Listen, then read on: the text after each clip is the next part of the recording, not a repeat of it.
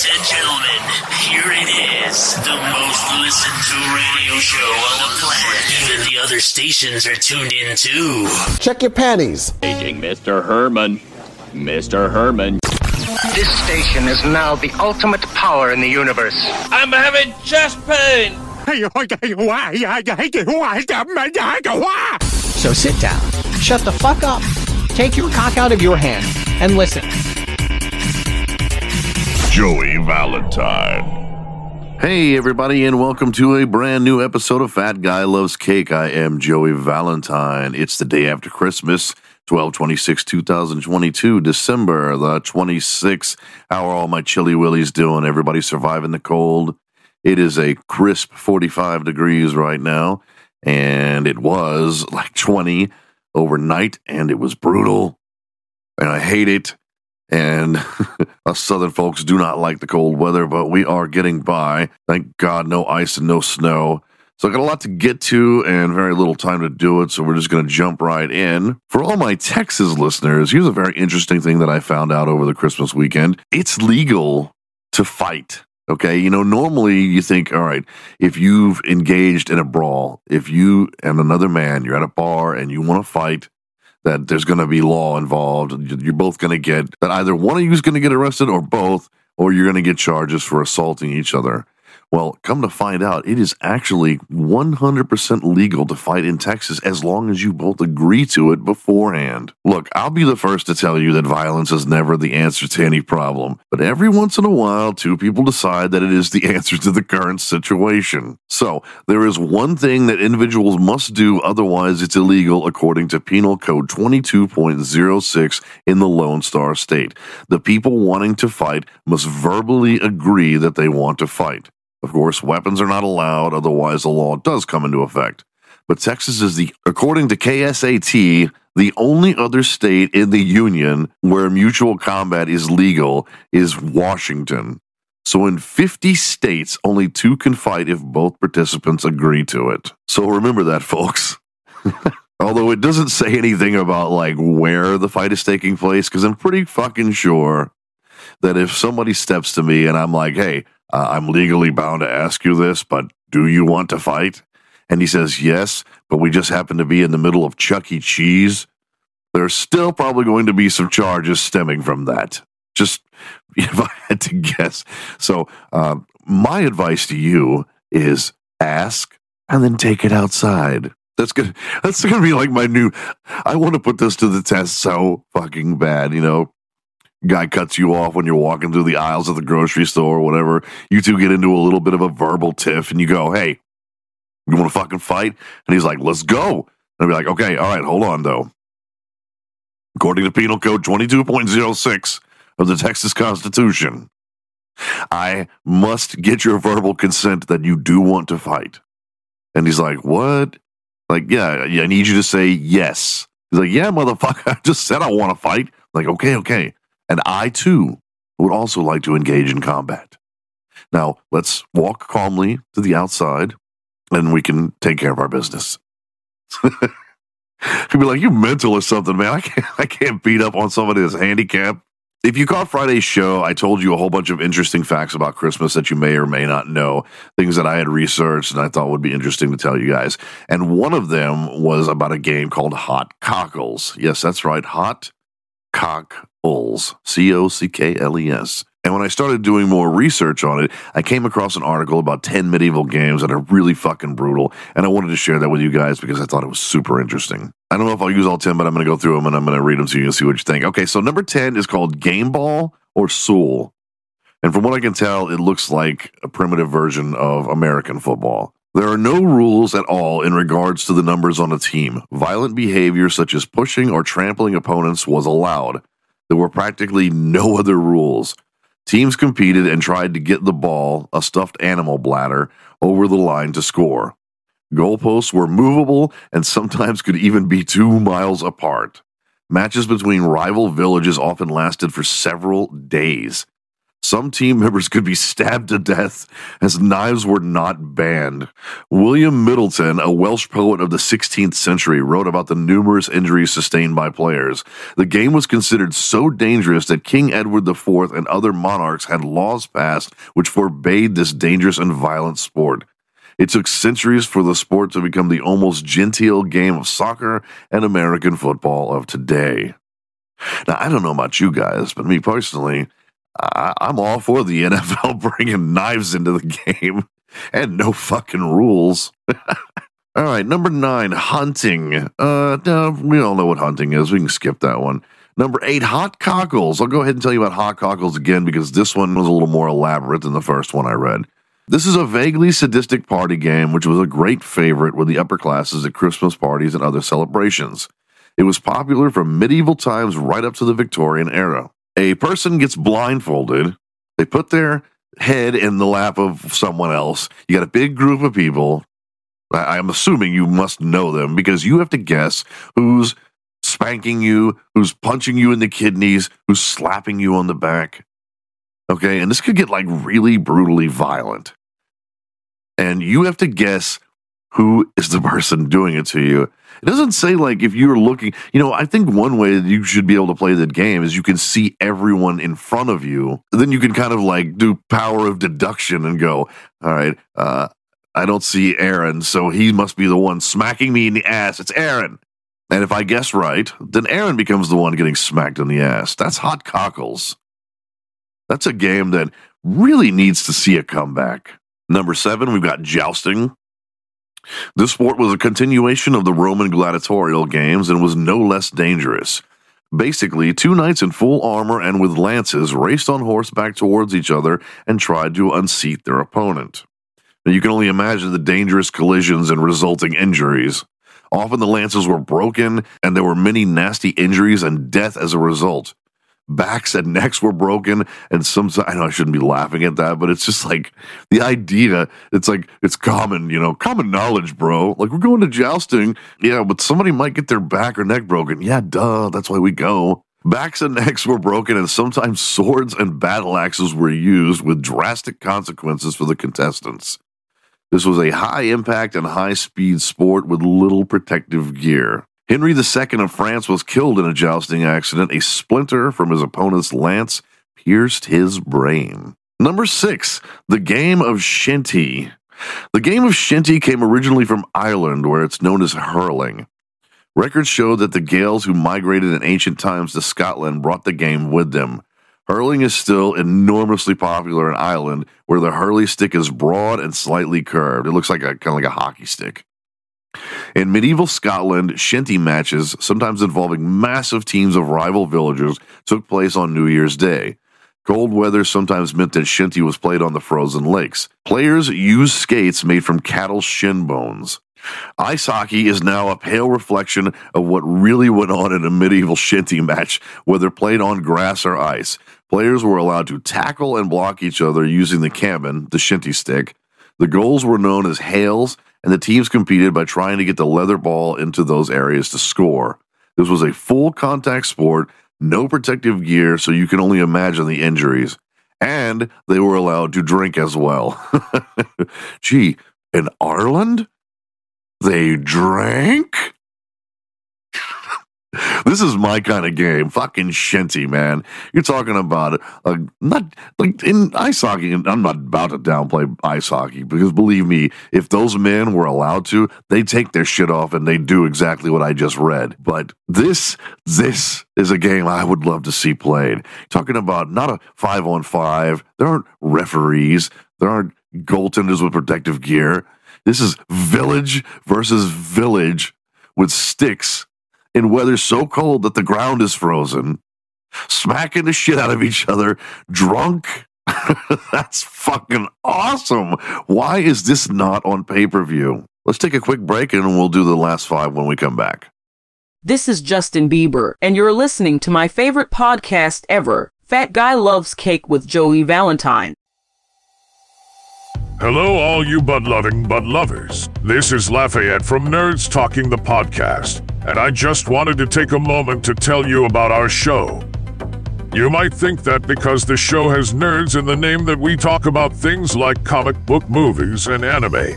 But don't be fooled, because we're really just nerdy-looking guys who love to do really freaky shit. Come and join us every Friday and hear me talk about how much I love sticking things in my tight little ass. Oh, did I say tight? I guess it's not so tight anymore after the hundreds of different men I've had in there. Tune in and listen as I put grease on a microphone and slide it in and out of my asshole for your listening pleasure. That's right, there is nothing I won't put in my ass. I'm so fucking gay I make Rock Hudson ashamed to say he's queer. When I'm too busy doing other things, I walk around with a potato in my ass. I wish I could rent space out to little people to live in my ass. I'm so fucking gay. If this sounds like your kind of show, bring your tight little ass to whatever platform you use and listen to Nerds Fisting, I mean Talking, the podcast. Cock. Balls. Jizz. Dunk your nuts in my mouth. Number 5, archery. Now, again, this article is about dangerous games, so I'll go ahead and read about it because I don't know how archery is considered dangerous. But if you lived in England in 1252 and you were a male older than 15 years old, you were required by law to own a bow and arrow. Archery was an essential skill in warfare. The longbow archers were highly trained and they could fire up to 12 arrows in 60 seconds. It is said that an arrow released from a longbow could actually pierce the plate armor of an enemy at a distance of 250 yards. That's fucking nuts. I did not know that. No great risk here when practiced as a sport, but when used in battle, the longbows were stunningly effective. The English archers at the Battle of Crecy in 1346 killed more than 2,000 French soldiers with their longbow arrows. Wow, pierced an armor plate at 250 yards? I don't know if a 22 would pierce armor. Number 4, we're back to the Irish. Of course, all these dangerous sports involving alcohol. Ireland makes their second appearance. This one is called Irish stick fighting. That's real creative. Before I even read anything, I'm going to guess. 2 men, drunk, beat the shit out of each other with sticks.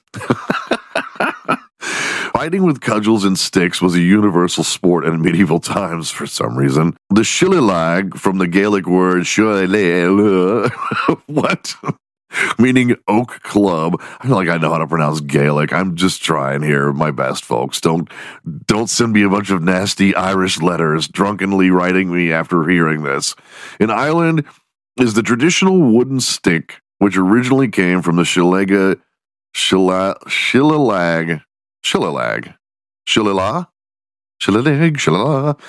going to go with Shillelagh, Oak Forest in County Wicklow.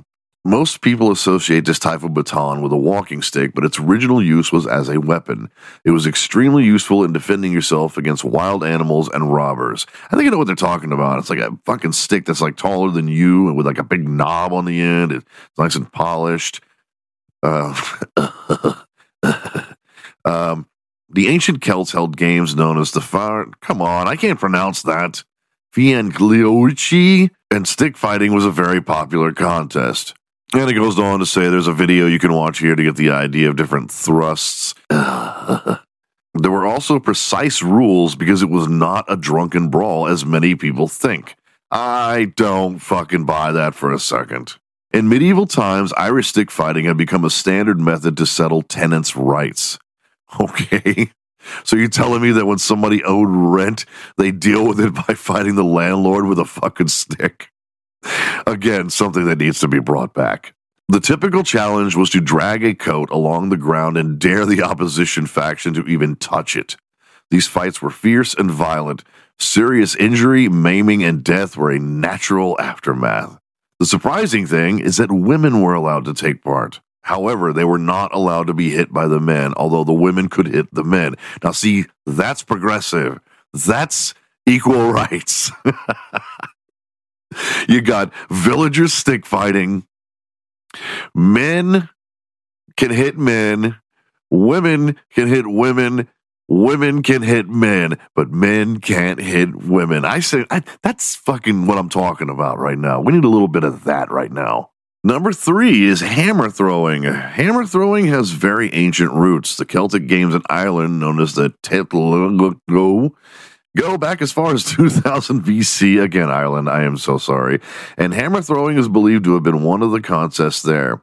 In Ireland, the first contestants used a cartwheel, no doubt inspired by the legendary Cuchulainn, who is said to have started the trend. Hammer throwing became very popular in Scotland when Edward I banned Scots from possessing any weapons. Then they turned to the hammer as an alternative. What? We're not fighting with hammers, we're playing a sport. What are you carrying that hammer around for? Hammer thrower, not a weapon. Basically, the hammer, weighing 7 kilograms for men and about 4 kilograms for women in today's competitions, has to be thrown as far as possible. Contestants spin around 3 times, which allow them to gain momentum before they throw. Speed is the essence here, as indeed are strength and accuracy. In medieval times, throwing often involved accidents as stray hammers flew into the crowd, causing many deaths and terrible injuries. Well, there's the reason this made the list.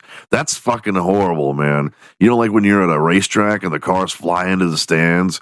Okay, now imagine you're just like drinking your mead or whatever. You're like, dude, I love hammer throwing. And then one cuts fucking loose into a crowd of people.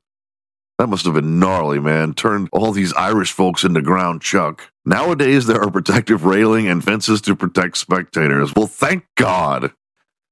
Number 2, I actually just finished reading number 2, and because of the incredible amount of animal cruelty, I'm not going to read it. I'm going to delete it, so I apologize. I'm not even going to mention it.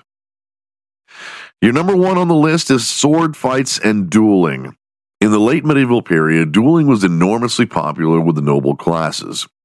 It was also practiced as a vital preparation for war when man-to-man combat would be expected. When wars were not raging, duels were usually fought to defend a man's honor or to decide who would win a woman's hand in marriage. Judicial combat was accepted as a way of settling disputes. God would side with the innocent party, it was widely believed. The winner was rarely regarded as a murderer, and his social standing usually rose to stellar levels. In medieval times, it also became a popular sport in tournaments. Sometimes these matches were fought to the point of surrender or for pleasure. The longsword was the favorite weapon, and it usually required 2 hands as it weighed about 4 pounds, but other weapons could be used, such as axes, daggers, and poleaxes.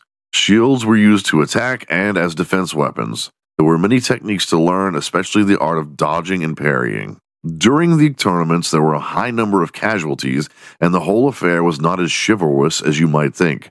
It was usually chaotic, brutal, and violent. Henry VIII suffered a severe leg injury when his horse fell on him in a jousting tournament. Medieval fighting is now making a comeback, and there are clubs in the USA and Europe where fighters recreate the medieval atmosphere by fighting with longswords. It has been called the world's most violent hobby. The weapons used are not as sharp, and stabbing is not allowed to minimize the possibility of being seriously injured. Okay, just a reminder, folks. Stabbing is not allowed. So there's your list of 9. I said 10, but 9 as I had to omit one of dangerous medieval sports. I hope you've enjoyed that list. I sure did. Man, I had so much to get to today, so it's going to have to pour over to the next show. I've only got one more thing I want to talk about in honor of Lafayette from Nerds Talking the Podcast. I had read about this a long time ago, but I finally tracked down an article about it. And I wanted to share it with you guys because, well, it just seems so appropriate. Because in 1994, the U.S., yes, the U.S., the United States, our country, our military, actually considered building a gay bomb. The concept of a gay bomb sounds like something out of a bad science fiction movie. A bomb that would drop a mixture of chemicals on the enemy and literally make them fall in love with one another to distract them from their wartime duties. It seems impossible, right? Very far-fetched. Like, what the fuck? But yes, in 1994, the U.S. Department of Defense was looking into a theoretical chemical weapon that would disrupt enemy morale, debilitating enemy soldiers, but not going so far as to kill them. but to in fact make them want to hump each other. Okay, so this is the gist of it. The Air Force Defense Laboratory was like, we need to neutralize enemy soldiers, but we want to find a way to do that without killing them, which is cool, you know? Like, because war is hell, and you know lots and lots of people die, and that sucks. But, you know, for the idea of the U.S. government to be like, let's find a way to where we can neutralize them without actually having to take life, that's very commendable. However, the idea of turning them gay is just hilarious. They wanted to find a way that they could make them want to have sex. Not just sex, but sex with each other. So they put together a 3-page proposal in which they detailed their $7.5 million invention, the gay bomb, which is also what people call Lafayette. The gay bomb would be a cloud of gas that would be discharged over enemy camps that contain a chemical that would cause enemy soldiers to become gay and have their units break down because all the soldiers became irresistibly attracted to one another. That is so fucking awesome. We have conquered the Americans. Oh, how? We dropped the gay bomb on them. Most of them were pretty gay to begin with, but now all of them are. Sorry, that's the French invading us with the gay bomb.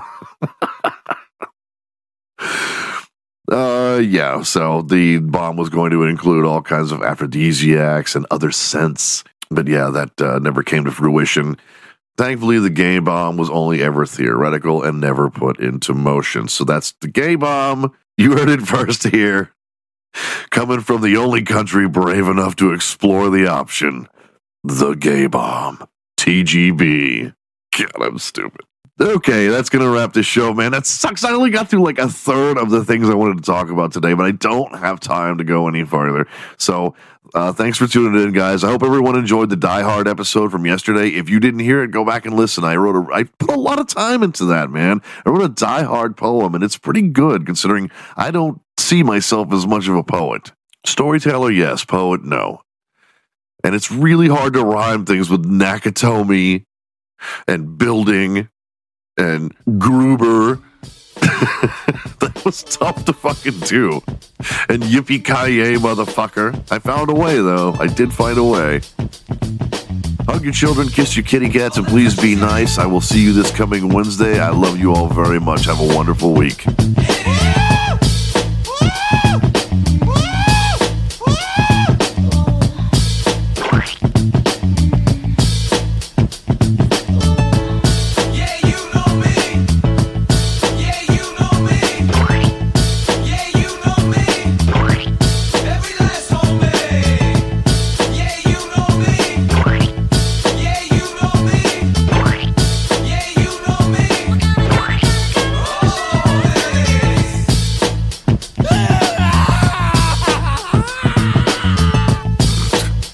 Okay, that's probably enough.